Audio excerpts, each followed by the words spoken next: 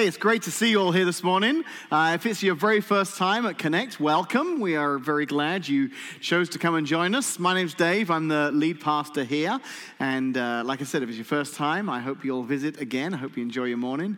If you're watching this on a video because you weren't here this morning, or if you're listening to the podcast because you were gone on spring break, I just want to let you know that we're having a great time back here. It's actually 85 degrees today.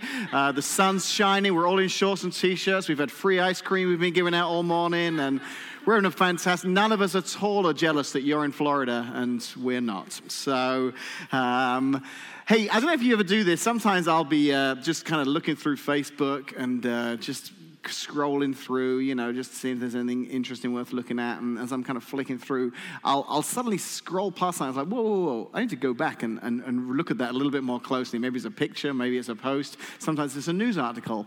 And that exact thing happened to me this week because I was kind of just flicking through, looking for something to do. And I came across this post someone had put on there. And it was a news article. It said, 8-year-old learns how to drive from YouTube, takes sister to McDonald's.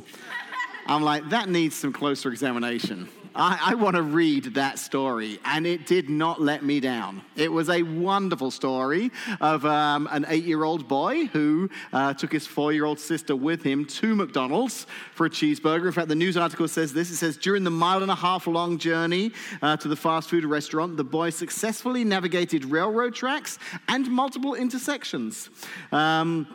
Concerned witnesses called the police, despite the fact that the young unlicensed driver, I like that they put he's an unlicensed driver, so he's not to be confused with a licensed 8-year-old driver. The young unlicensed driver had remained under the speed limit and obeyed all the traffic laws. On pulling up at the outlet's drive-thru, the boy used cash that he'd taken from his piggy bank to pay for his sister's cheeseburger. I know! Fantastic story. So I'm thinking about that story. I'm thinking about the people that are reading this news article. I'm thinking, they must be thinking, oh, what a shocking story. What kind of parents are they that their kids do that? Or that boy must be really naughty to have done something like that, and all these different people. Maybe someone knew the family, and they had some views on it. But I just wonder if maybe the dad had a different perspective of the story.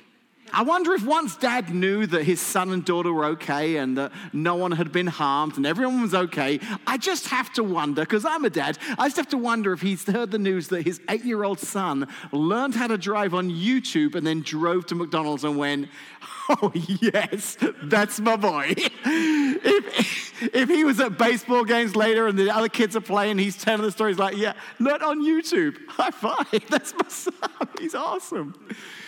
Isn't it funny how when we see someone or see something from a different perspective, we can have a different view of it, can't we? That's the series that we're in right now here at Connect. We're talking about this idea through the eyes.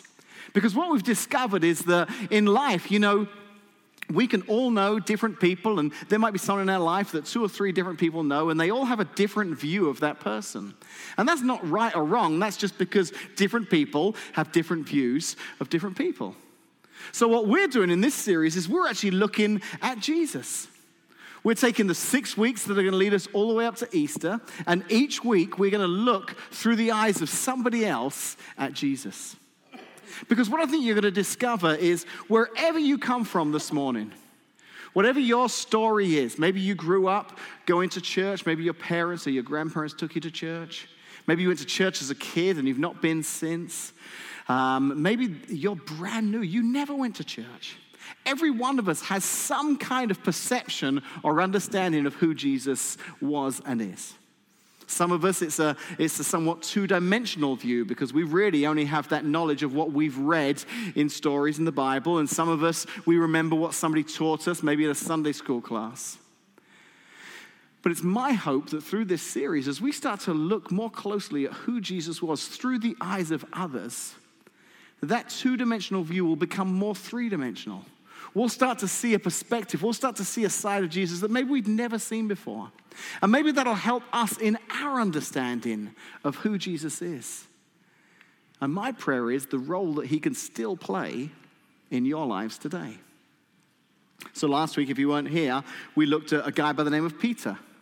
Peter was one of the disciples, and we got to look at Jesus through the eyes of Peter. Peter was a great guy because we learned last week that when Peter first met Jesus, he just did not even consider himself worthy to be in his presence. He felt like Jesus was amazing and he wasn't, and yet still Jesus chose Peter to be one of his disciples. We learned that it wasn't an easy road for Peter, that he made some mistakes. He messed up a little bit along the way. But what we learned last week is that through the eyes of Peter, Jesus saw something that no one else could see. We learned that from from Peter's perspective, Jesus was a man who saw something that no one else could see. And he saw something in Peter that even Peter hadn't seen in himself. And I believe he sees something in you and me that often we don't see in ourselves. And he loves us and he accepts us for who we are. And he has a wonderful plan for all of our lives.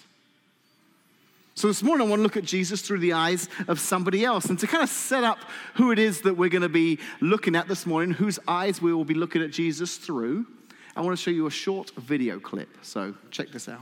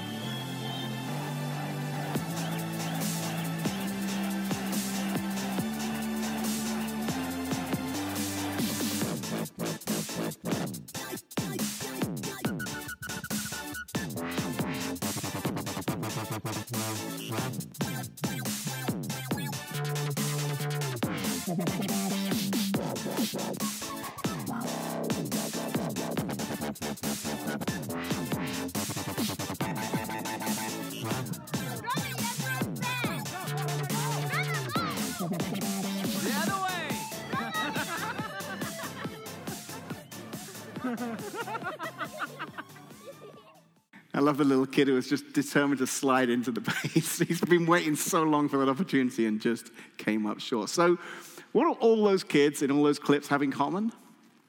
Well, I'll tell you what it is. Even though they didn't appear to be the most coordinated, maybe the most skilled at the sports they were trying, somewhere in the crowd, there was a mum looking on at her future. David Beckham, Tiger Woods, Tom Brady, whoever it may be. There was a mom who's like, that's my boy, that's my girl. They're going to be awesome one day.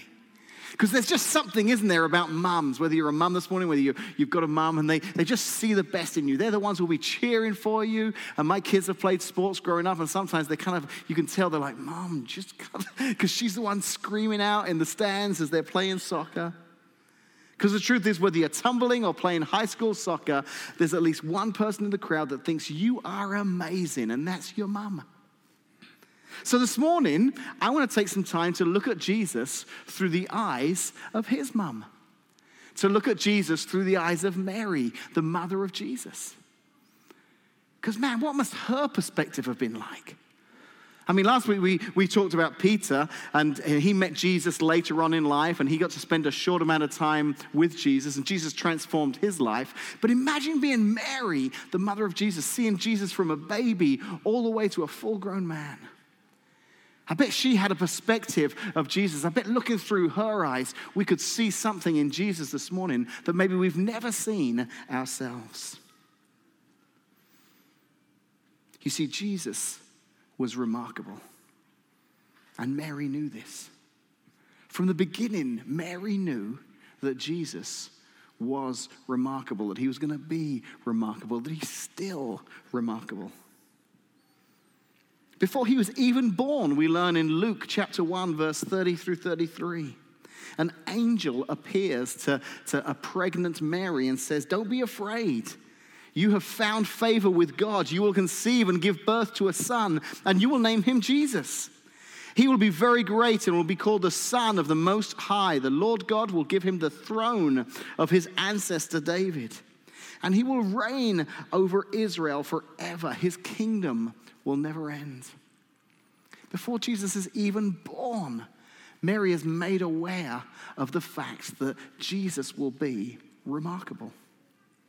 Then after his birth, Mary is visited by shepherds and wise men, all who tell stories of miraculous ways in which they'd heard about the birth of this baby boy. Again, Mary has more knowledge here of how remarkable Jesus will be. Then, according to their tradition, at 8 days old, Jesus was taken to the temple to be presented to God. Parents in that culture, Jewish parents, would say thank you to God, and especially the firstborn son, and they would go and there would be a time of worship just to say thank you, God, for providing us with this child. So they took Jesus just as other parents would have taken their kids. And when they got there, they met a devout man by the name of Simeon. He'd been at the temple on a regular basis because he believed that one day there would come what was known as a Messiah. It's something that the Jewish people had believed in for thousands of years, that God was going to send someone to rescue them, to set them free, that this Messiah was coming. And they've been prophesying and talking about this for hundreds and hundreds of years. And Simeon was there at the temple one day, and Mary and Joseph show up with baby Jesus, and he stops them. And in that moment, he is aware of who Jesus is. He says, this is who God promised. This is the one whom we've been waiting for. Imagine what it must have been like in that moment for Mary, the mother of Jesus. Luke 2, verse 33 says that when this happened, Jesus' parents were amazed at what was being said about him. Every year after Jesus was born, his family would take a trip. In fact, all of the Jewish people in that community would take a trip to Jerusalem to celebrate the Passover. Every year, all the Jews from all around would come to the temple in Jerusalem, and there they would celebrate the Passover, an event that had happened hundreds of years ago in their history. And they would take their kids and they would take their family. And on this particular occasion, Jesus was 12 years old. They took him with them. And they're on their way home, a big caravan full of people. And as they're traveling, kids are everywhere. They're hanging out with other families. And finally, Mary and Joseph kind of look around. And they figure out that Jesus actually isn't with them. And when they start to look around, he's not with anyone. They realize they've lost 12-year-old Jesus. Now, I don't know if you've ever been in a situation you've lost a kid. It's just awful, isn't it? I can remember we went to the Shedd Aquarium in Chicago once as a family. Emma, my youngest daughter, she was probably about 4, 5, 6, somewhere around that age. And we got down to look at these sharks, and we turned around, and she was gone. And instantly I panicked, and I retraced our steps from where I'd been, because this is a big place with a lot of people. And I went back, I had to go up these stairs, and right there by this big pool of stingrays, there was Emma just stood there crying her eyes out. It was terrible. I grabbed her, I said, it's okay, I'm here. I bet it was just 1 minute, maybe 2 that we were separated. But in that time, I went through every possible scenario in my head. I mean, it was like terrible. So glad to be reunited. So what happens in the situation here with Jesus? Luke tells us in chapter 1, verse 30. Chapter 2, verse 45. When they couldn't find him, they went back to Jerusalem to search for him there. 3 days later, they finally discovered him. I mean, they've got my Shedd Aquarium story beat completely. 3 days. 3 days later, they finally discovered him in the temple, sitting among the religious leaders, listening to them and asking questions. All who heard him were amazed at his understanding and his answers. His parents didn't know what to think. Son, his mother said to him, why have you done this to us? Your father and I have been frantic, searching for you everywhere. But why did you need to search, he asked. Didn't you know that I must be in my father's house? But they didn't understand what he meant. Then he returned to Nazareth with them, and he was obedient to them. And his mother stored all these things in her heart. His mother stored all these things in her heart. I think what Luke is trying to tell us here is that Mary took everything into consideration. This time in the temple, Simeon, the angels, the wise men, the shepherds, everything she stored in her heart. And she thought, there is something remarkable about my son. Now, let's be honest, every mum here this morning could probably say there's something remarkable about my child. But Mary had seen all these things, and she stored these ideas inside of us, the idea that Jesus was remarkable. Now, here's what's interesting. We don't really hear anything about the life of Jesus for another 20 years. If you read the accounts of the life of Jesus, they can be found in the New Testament. 4 authors by the names of Matthew, Mark, Luke, and John. They worked on trying to write up an account of the life of Jesus, and they all talked a little bit about his birth, but most of them talk about, most of what they talk about is his life when he's older, around about the age of 30. So I wondered, as I was preparing for this message, I wonder what happened between the time of Jesus as a child, when Mary discovered how wonderful he was, and then Jesus as an adult. Because the truth is, I think as parents, sometimes we see our kids differently the way anyone else sees them, because we're with them all the time. Sometimes it almost taints our view of our kids because of how much we see them. We see them with their siblings. We see them in their messy rooms. We see every part of them.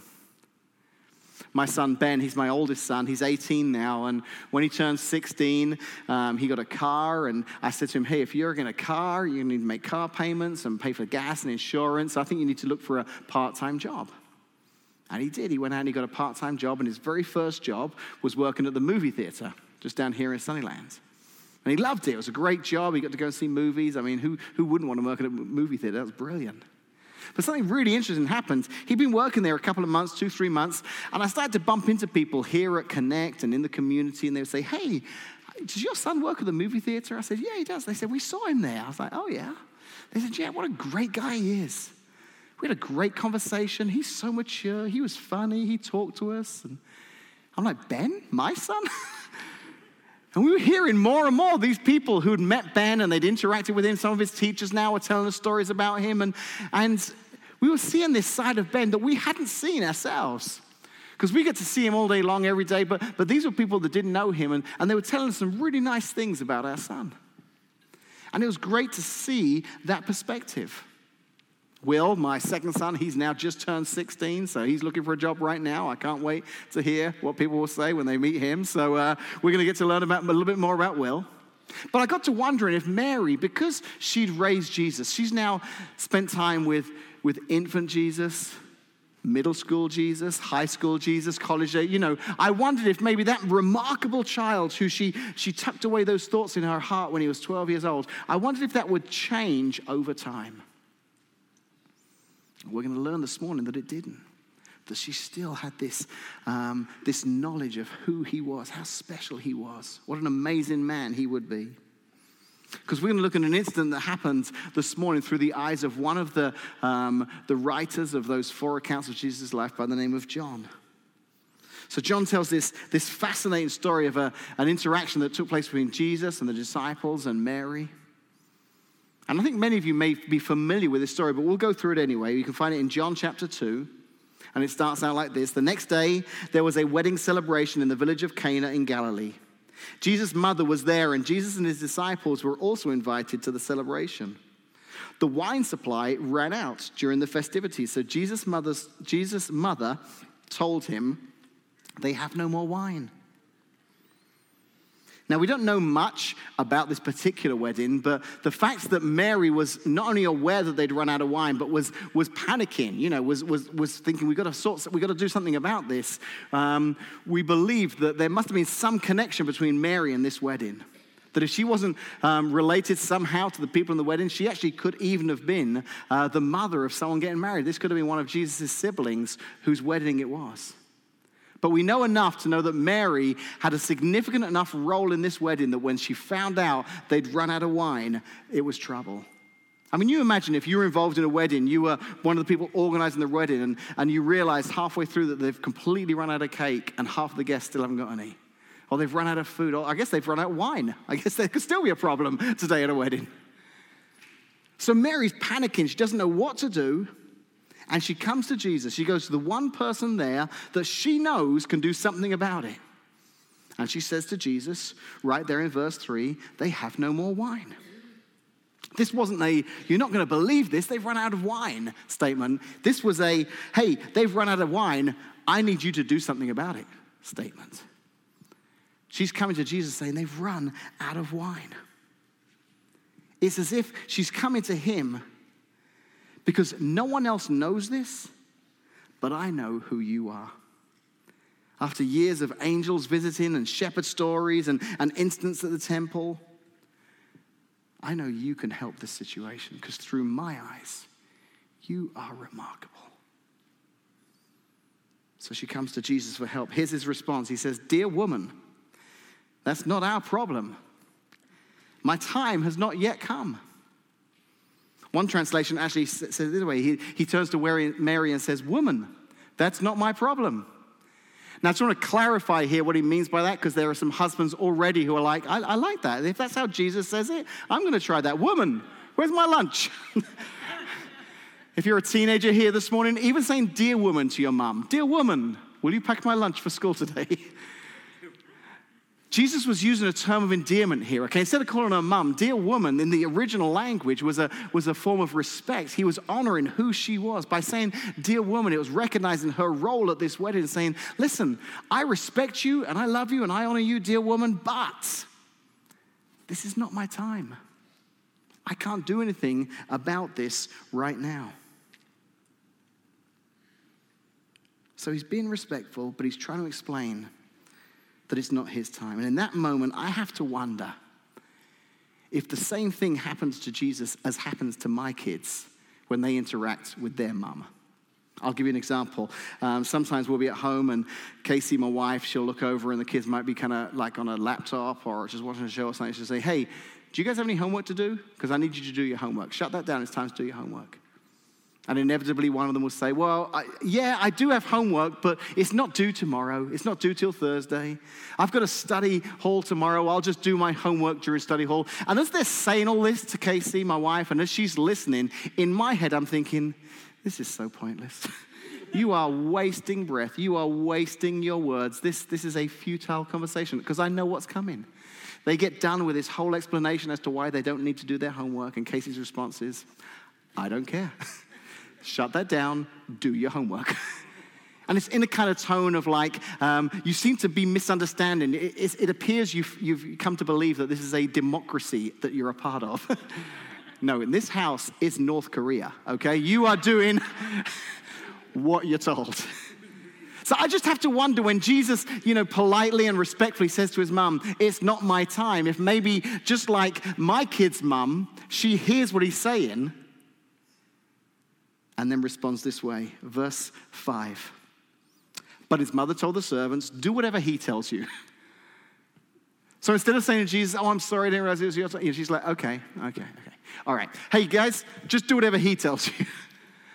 Because she knows that Jesus is remarkable. She knows that he has the power. He has the ability to do something. She has no idea what. Although she knew all these amazing things that happened to him as a child, she has yet to see him do anything miraculous. We know who Jesus is because we've heard the stories, we've read the passages in the Bible, so we know what Jesus is capable of doing. Mary had no idea. She just knew that my boy can fix this because he's remarkable. This was the Jesus that Mary saw. My prayer this morning is that some of you will discover that same Jesus. You'll have that same confidence, that you'll have a relationship with a Jesus who you just believe in, you just trust. That he can be with you through the tough times. He can be with you through the good times. That when you face those difficulties in life, that you can turn to him with confidence and say, I don't know what you're going to do, and I don't know how you're going to fix it, but I've got confidence that you're going to help get us through this. So this is the solution that Jesus came up with. And I will say this, in Mary's defense, she didn't tell Jesus what to do. She just knew that he could do something. So verse 6, standing nearby were 6 stone water jars used for Jewish ceremonial washing. Each could hold 20 to 30 gallons, and Jesus told the servants, fill the jars with water. When the jars had been filled, he said, now dip some out, take it to the master of ceremonies. So the servants followed his instructions. Now, I've read this account of what happened that day many times. I think I've even taught on it before. And just this week, something kind of came to light that I'd never seen before that I thought was incredible. You see, each of these 4 writers, Matthew, Mark, Luke, John, they all talk about the miracles that Jesus did. But whenever John talks about the miracles that Jesus performed, he always talks about them as signs or miraculous signs. And the reason he did this is because John wrote the account of Jesus' life many years later. The stories would have been told, and they would have remembered certain things about the life of Jesus. And John knew that it was important to write some of this stuff down so that people of his day, and unbeknownst to John, generations to come, even us today, we can read those same passages that John wrote thousands of years ago. And when he talks about those things, they were more than just miracles. They were signs, because John now understood that Jesus was who he said he was. He was the Messiah. He was the Son of God. And these miraculous things he did, they were signs to prove that he was who he said he was. They were signs that were pointing people to God. So up until this point, and we could have a whole history lesson here this morning, but up until this point, the people of Israel, the Jews, they had this covenant relationship with God. From the time of Moses, there were commandments involved, there were sacrifices involved, there was all sorts of things they would go through, and all of these things were to keep this relationship between them and God good. They would go to the temple, they would sacrifice animals, and all of these were to keep this relationship pure between them and God.